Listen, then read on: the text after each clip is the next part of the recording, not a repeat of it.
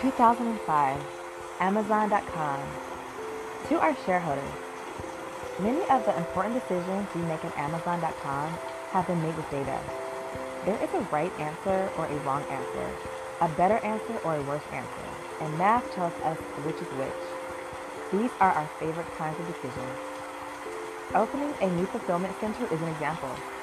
We use history from our existing fulfillment network to estimate seasonal peaks and to model alternatives for new capacity. We look at anticipated product mix, including product dimensions and weight, to decide how much space we need and whether we need a facility for smaller, sortable items or for larger items that usually ship alone. To shorten delivery times and reduce outbound transportation costs, we analyze prospective locations based on proximity to customers, transportation hubs, and existing facilities. Quantitative analysis improves the customer's experience and our cost structure. Similarly, most of our inventory purchase decisions can be numerically modeled and analyzed. We want products in stock and immediately available to customers, and we want minimal total inventory in order to keep associated holding costs and thus prices low. To achieve both, there is a right amount of inventory. We use historical purchase data to forecast customer demand for a product and expected variability in that demand. We use data on the historical performance of vendors to estimate replenishment times. We can determine where to stock the product within our fulfillment network based on inbound and outbound cost of transportation, storage costs, and anticipated customer locations. With this approach, we keep over 1 million unique items under our own roof, immediately available for customers while still turning inventory more than 14 times per year. To make the above decisions require us to make some assumptions and judgment. But in such decisions, judgment and opinion come into play only as junior partners. The heavy lifting is done by the math. As you could expect, however, not all of our important decisions can be made in this enviable math-based way. Sometimes we have little or no historical data to guide us, and proactive experimentation is possible, impractical, or tantamount to a decision to proceed.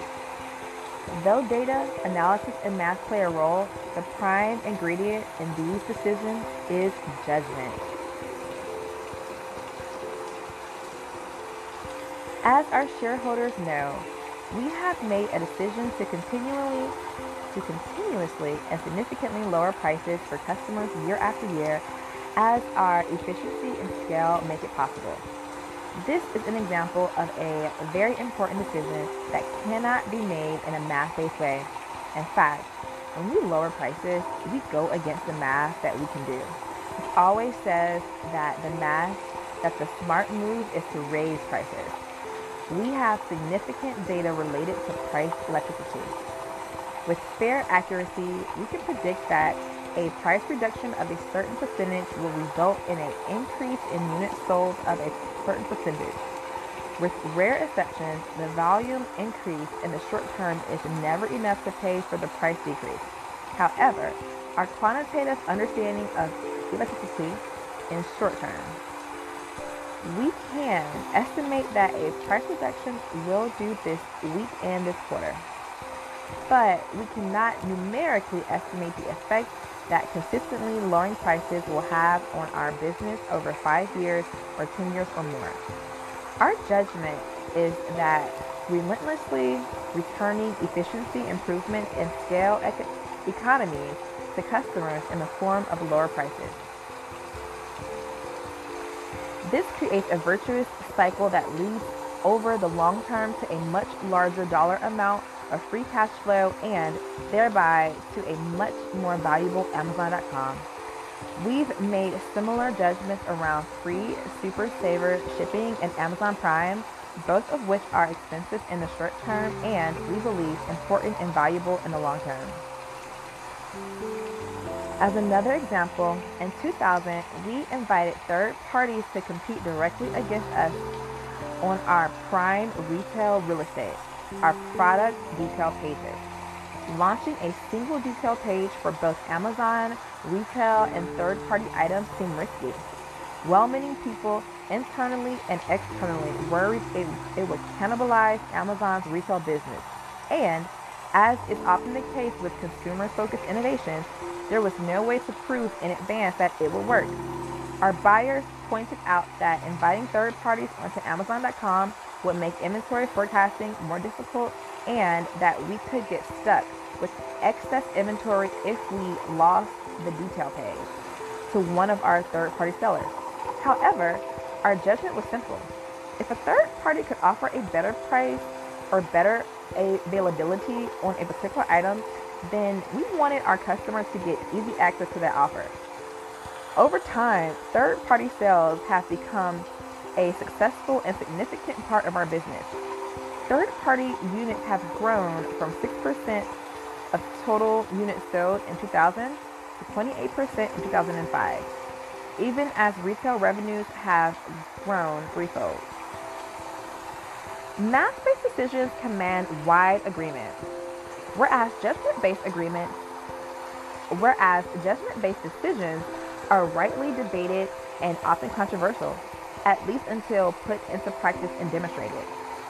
Any institution unwilling to endure controversy must limit itself to decisions of the first type. In our view, doing so would not only limit controversy, it would also significantly limit innovation and long-term value creation. The foundation of our decision-making philosophy was laid out in our 97 letter to shareholders, a copy of which is attached. We will continue to focus relentlessly on our customers. We will continue to make investment decisions in light of long-term market leadership considerations rather than short-term profitability considerations or short-term Wall Street reactions. We will continue to measure our programs and the effectiveness of our investments analytically to jettison those that do not provide acceptable returns and to step up our investment in those that work best. We will continue to focus. We will continue to learn from both our successes and our failures.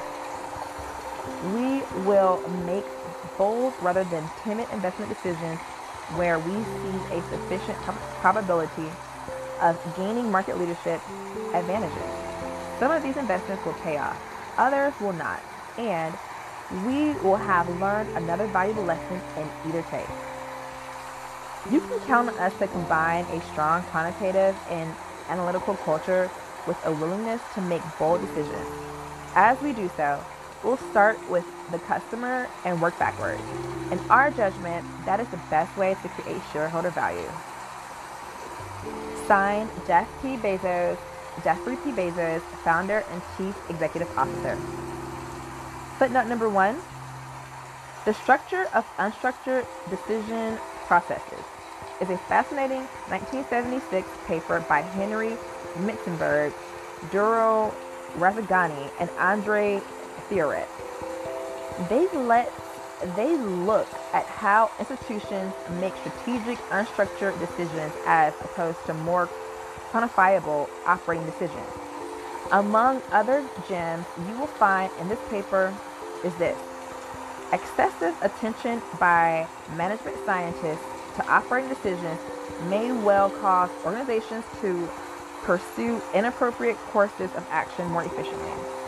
They are not debating the importance of rigorous and quantitative analysis, but only noting that it gets a lopsided amount of study and attention, probably because the very fact that it is more quantifiable.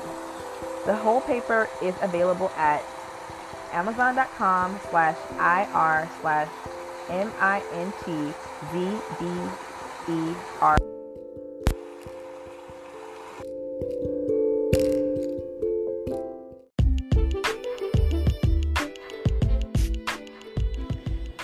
This is Cindy Thomas, and thank you for listening.